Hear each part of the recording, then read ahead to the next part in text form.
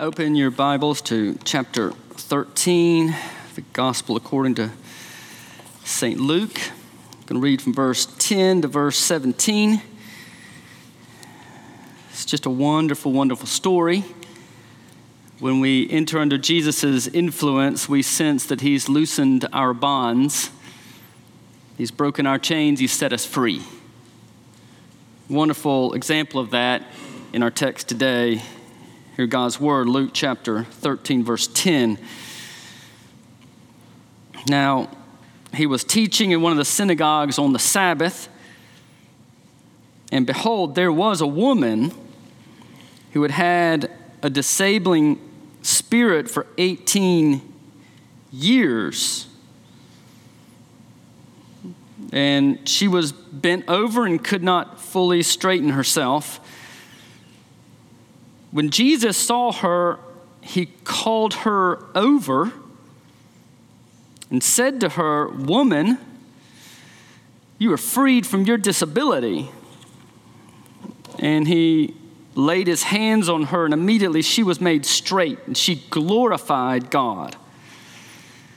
But the ruler of the synagogue, indignant because Jesus has healed on the Sabbath, said to the people, "There are 6 days in which work ought to be done. Come on those days and be healed, and not on the Sabbath day." Then the Lord answered him, "You hypocrites! Does not each of you on the Sabbath untie his ox or his donkey from the manger and lead it out to water it? And ought not this woman, a daughter of Abraham, whom Satan bound for 18 years, be loosed from this bond on the Sabbath day?" And as he said these things, all his adversaries were put to shame, and all the people rejoiced at all the glorious things that were done by him. The grass withers and the flowers fade, and this wonderful word endures forever. It's written for you today. It's kind of like the Charles Wesley hymn, "And Can It Be?" That stanza that we love, "Long my imprisoned spirit lay fast bound in sin and nature's night. Thine eye diffused a quickening ray. I rose, the dungeon flamed with light. My chains fell off, my heart was free. I rose, went forth, and followed thee." It's an example of that. If you've been given a new heart, you've experienced something of that. And Jesus came to loosen our bonds, to untie the yoke, break our chains. This story is another one unique to Luke. If we don't have Luke's gospel, we don't have this story. So in God's providence, as he inspired scripture by the Holy Spirit, we're thankful for how he used Luke and Luke's sensibilities and thoughtfulness to include this story in Holy Scripture. Another beautiful one. So it's also the last instance in Luke in which Jesus appears in a synagogue. And probably as you put the Gospels together, probably the last time he's in a synagogue.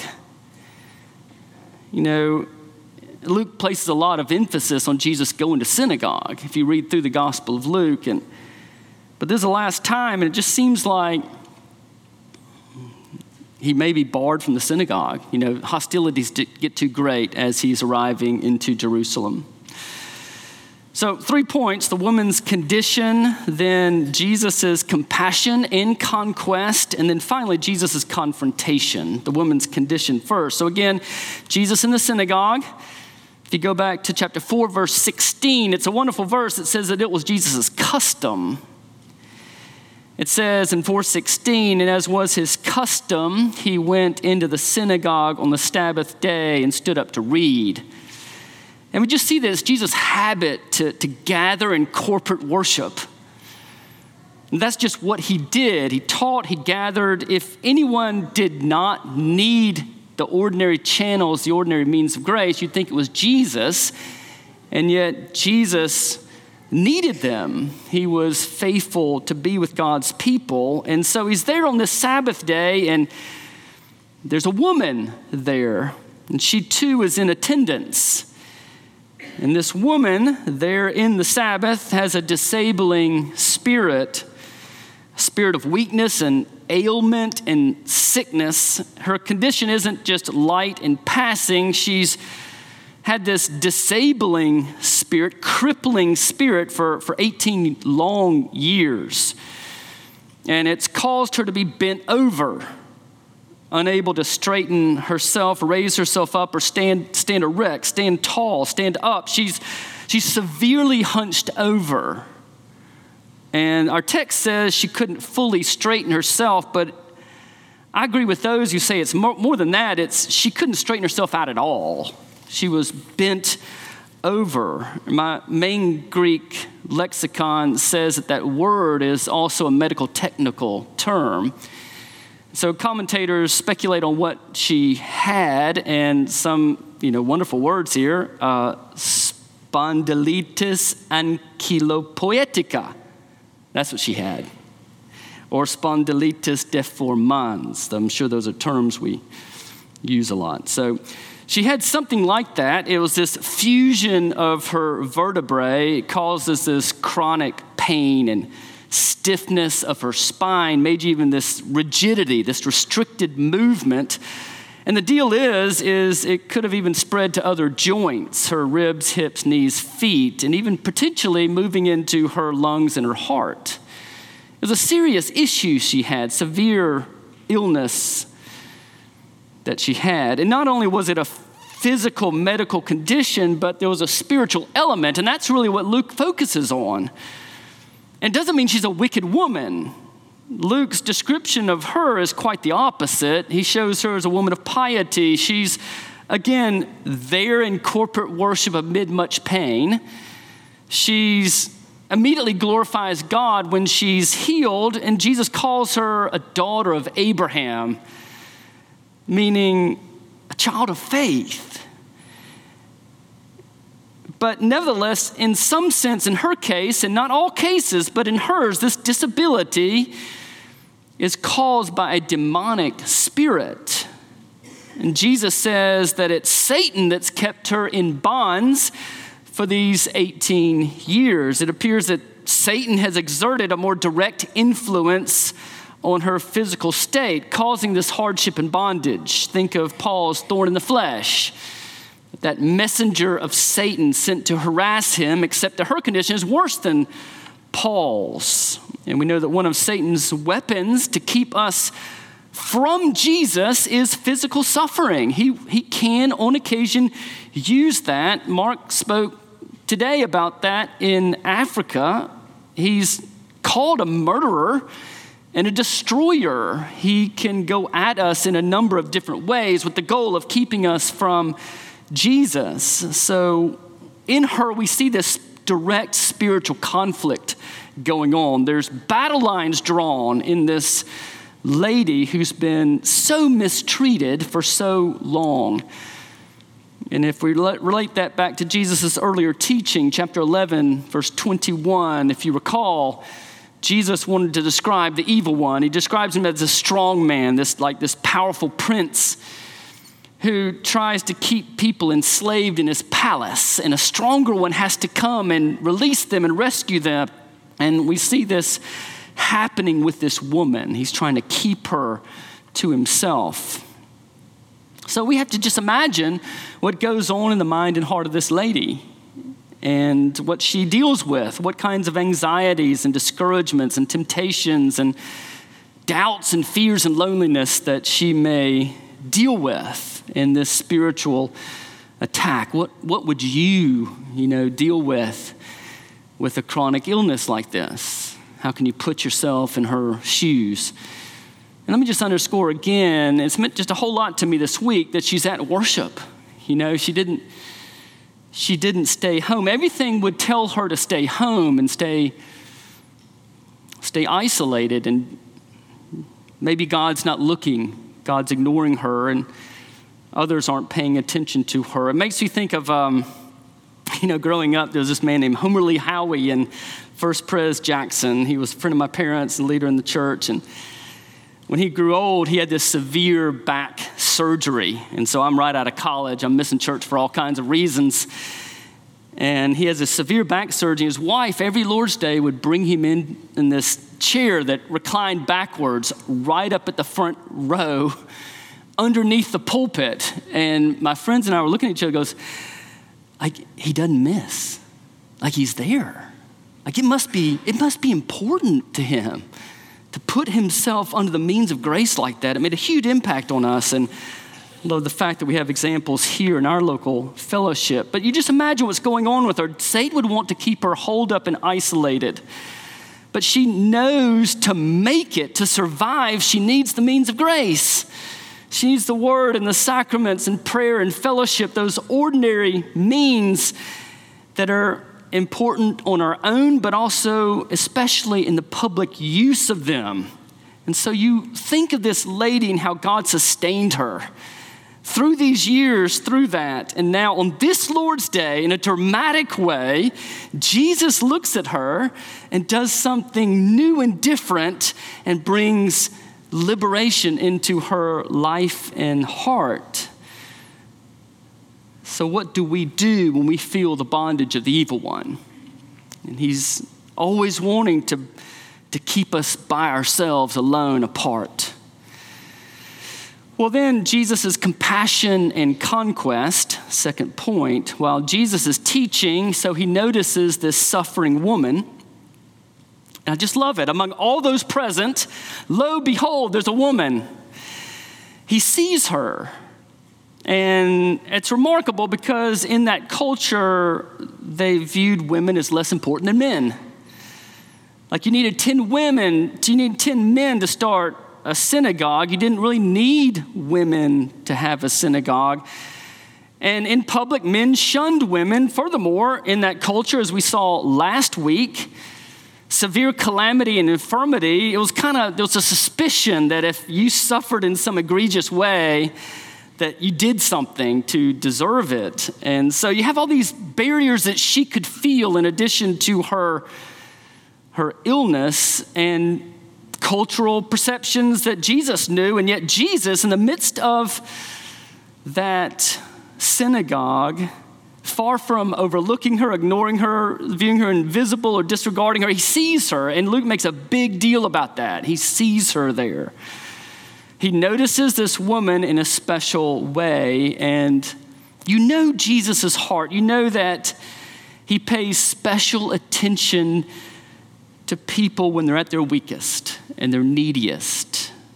They're struggling the most, maybe most immersed in sin. Y'all, sin. Maybe it's self-inflicted. And he pays most attention to you. Far from disregarding you. You get the sense that he's on the lookout and his eyes are open and he's seeking out the hurting. And that's what grace is, and he is grace himself. That's his heart towards the needs in our world. And we see that in his earthly ministry. You see, he's the yesterday. Hebrews says he's the same yesterday, today, and forever. Like when you see that, that's what he's like in heaven. And so Jesus takes the initiative. He's on the move. He doesn't have to, but he does. It would be perfectly fine if he just preached. But he doesn't stop with empathetic feelings. He acts. And don't you see a picture of grace here? It's sovereign grace in action. And it's the same towards us. In the worst demonic bondage that we can ever experience, that of our guilt and pollution of sin and enslavement to sin, that he moves out in sovereign grace. So Jesus sees her, then he calls her over to himself, like he asks her to walk forward, like that dignifying her. He lays his hands on her, thus identifying himself with her 18 years of hardship and demonstrating that the source of her healing is none other than he himself. And with his hands laid upon her, he says, "Woman, you are freed from your disability." Like you were released, set free from your physical and spiritual weakness and bondage. And immediately she is made straight. She raises up her head, she stands upright, and she erupts in praise and thanks to God for his mercy and grace to her, to see her in her physical and spiritual affliction, to heal her and restore her. And surely that too is to make us think, Her physical posture, surely that change also indicates a change in her spiritual posture, from being downcast in sorrow to being lifted up, her face in joy and gratitude to God. And it shows not only Jesus' compassion, but also his conquest. He's undoing the works of the devil. The evil one's no match for him. He may have had this woman safe and secure, entrenched for 18 years, but in an instant, by the word of Jesus' mouth, he rescues and restores her, and it makes us realize the power of Jesus' word. Something that seems like another book. There's a power in that word used by the Spirit to liberate us from the devil. The reason the Son of God appeared was to destroy the works of the devil, 1 John 3:8. He came to destroy works like what the devil was doing to that woman. That's according to Jesus' mission statement, right? The Spirit of the Lord is upon me to preach good news to the poor. He has sent me to proclaim release to the captives, recovery of sight to the blind, to proclaim the year of the Lord's favor, day acceptable to our God, Luke 4. But just makes us realize that the ultimate conquest is still to come. He's making his way to Jerusalem. He goes to Jerusalem because he sees us in our need. He saw us before the foundation of the world. In Jerusalem, he's going to more than put his hands upon us to identify with us in bondage. He becomes our sin for us. He takes everything the devil can throw at him, more than 18 years of bondage, like an eternity of suffering he takes upon himself. And he does that to release us from the curse of sin, to bring us out into the light of God, that we can stand upright in God's presence. This gospel work that we see here. And so finally, Jesus' confrontation. So before such a miracle of God's love and power, you'd think that there would be this uniform outpouring, unbridled, extravagant display of praise and glory. Tears, not a dry eye in the place. To see a woman come through that. And yet there's this ruler of the synagogue who is just seething with the opposite emotion. He's the man in charge of maintaining the order and conducting the services. He's the guy in charge. He's the leader of the 10 elders that you need to run a synagogue. So his attitude is not just his, it also reflects the other leaders. And the ruler of the synagogue is indignant and angry. And so he stands up and addresses the people. He says to the people, right after this event, while they're glorifying God, there are 6 days in which work ought to be done. Come on those days and be healed, and not on the Sabbath. It's like this indirect rebuking the woman, you know. But even more than rebuking her and like putting aspersions on her, it's really an indirect against Jesus. His issue is with Jesus. He just doesn't have the guts to stand straight up with Jesus and go toe-to-toe with him. So he rebukes Jesus by rebuking the crowd. It's this passive-aggressive thing. He blames the woman, though Jesus took the initiative throughout. There's something about Jesus' grace that just doesn't fit into his understanding of the law. And so, to his credit, the synagogue ruler refers to the 4th commandment of the 10 commandments in Exodus 20 and Deuteronomy 5. The commandment says, the 4th one about the Sabbath day, it says, remember the Sabbath day to keep it holy. 6 days you shall labor and do all your work, but the 7th day is a Sabbath to the Lord your God. On it you shall not do any work. And so the synagogue ruler and others like him view what Jesus did as a work, something to be prohibited on the Sabbath day by the 4th commandment. The only issue there is, and it's a key issue, is that he has failed to see how the Old Testament interprets the command. All the commands are interpreted by the other texts of Scripture. And the other texts of Scripture would say, well, giving rest to a person on the day of rest is entirely appropriate. Isaiah 58, which we read today, that's the issue there. Isaiah 58 is a stinging rebuke for not loosening bonds to give rest to people on the Sabbath.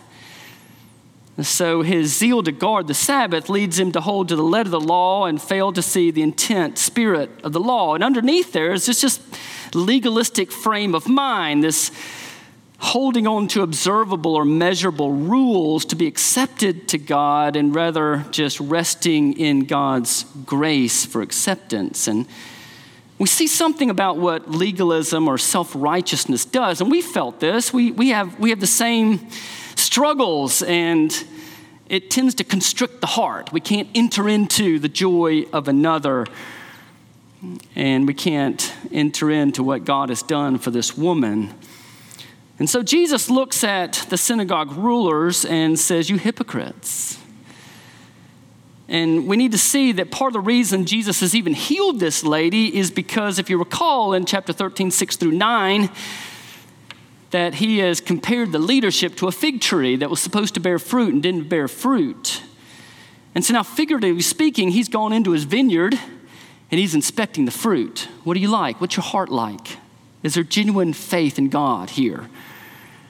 And he's looking at the synagogue ruler. He's just not finding it. He's saying, you're getting really close to the fig tree being cut down.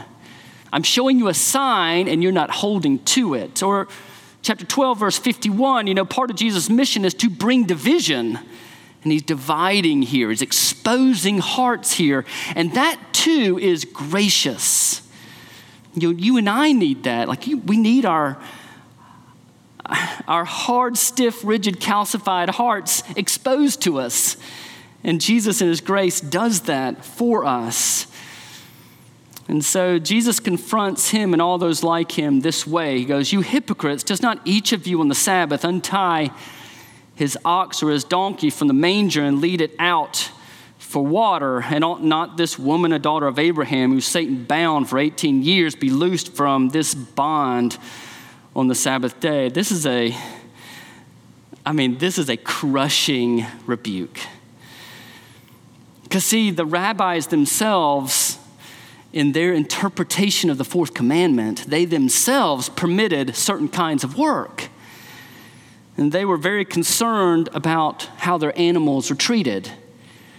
And so they permitted a person on the Sabbath day to untie his animals from their stalls and lead them out for pasture and for water. And this was entirely appropriate to do. And so Jesus rebukes them for this gross hypocrisy and inconsistency.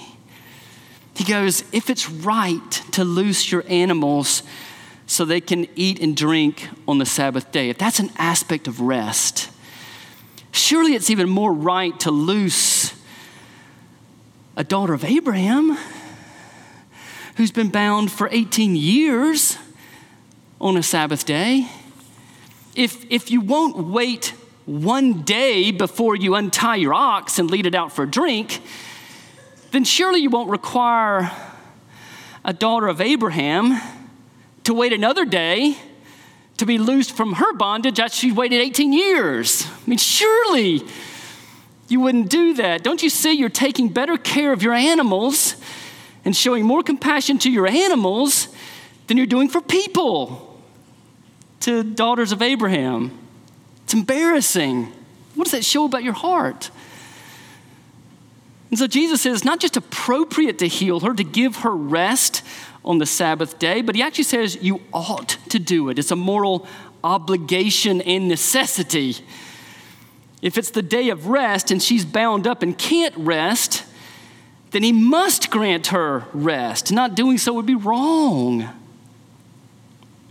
And so once Jesus exposes and unmasks what's entailed in the synagogue ruler's rebuke, he stands humiliated and ashamed. He probably wasn't even aware that all that was boiling up in his heart. And how self-righteousness blinds us really to what's driving us and motivating us. And it's grace when we're alerted to that. And the people just are overcome with gladness and joy.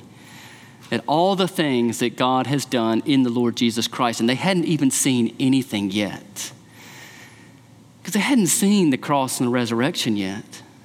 What might the glory and joy and gladness be for God's people to think that Jesus crushed death and crushed hell in order to liberate us and bring us into the kingdom of God and give us the gift of eternal life, which you will receive by faith alone in Christ alone. Well, today then, do you see yourself in the woman maybe? Maybe you sense yourself bound up and not free. And our idolatries and our sin patterns, they just do that to us. They bind us up and tangle us. They can't give what we hope they give us. And Jesus says, you don't have to worship these. You can worship me and enter into the solid foundation of acceptance with God and what you're created for. Well, do you see yourself in the synagogue ruler today, that maybe an inability to rejoice in the woman's deliverance, and maybe recognizing that maybe I'm dealing with a self-righteousness or pride or autonomy in my life? Especially won't you see Christ today in his compassion and his conquering salvation. The fact that he sees you today. He calls you. He's calling you through this sermon. That he lays his hands upon you, identifying with you. That he speaks his word to you. That he died for you, that you might have life. How about us as a church? Do we have eyes that are open? Are we aware of the deep needs of those here? Jesus is always pushing out too. Are we aware of the needs around us? Are we looking? Like, are we aware that we're in a spiritual warfare every day? Wonderful week to talk about putting on the full armor of God this week. Are we aware of that? Are we bringing such a Savior to such a needy world? I'm always very thankful for Lawndale and the goal to give 25% of all our revenues to benevolences and missions, and the joy of having supported missionaries like the Mayhews for so many years. It's an aspect of bringing liberation to people in bondage, or even VBS, the children giving their tithes for food and glasses this week. Very thankful for how, in so many ways, you are involved in different ways in our community. Tupelo is a better place for your gospel witness. And then as we think through, we think, how might we push forward even more as a people? Like, even when we're having our conversations about our building and our location and different things like that, which are so good, such good conversations to have, might passages like this be driving that discussion?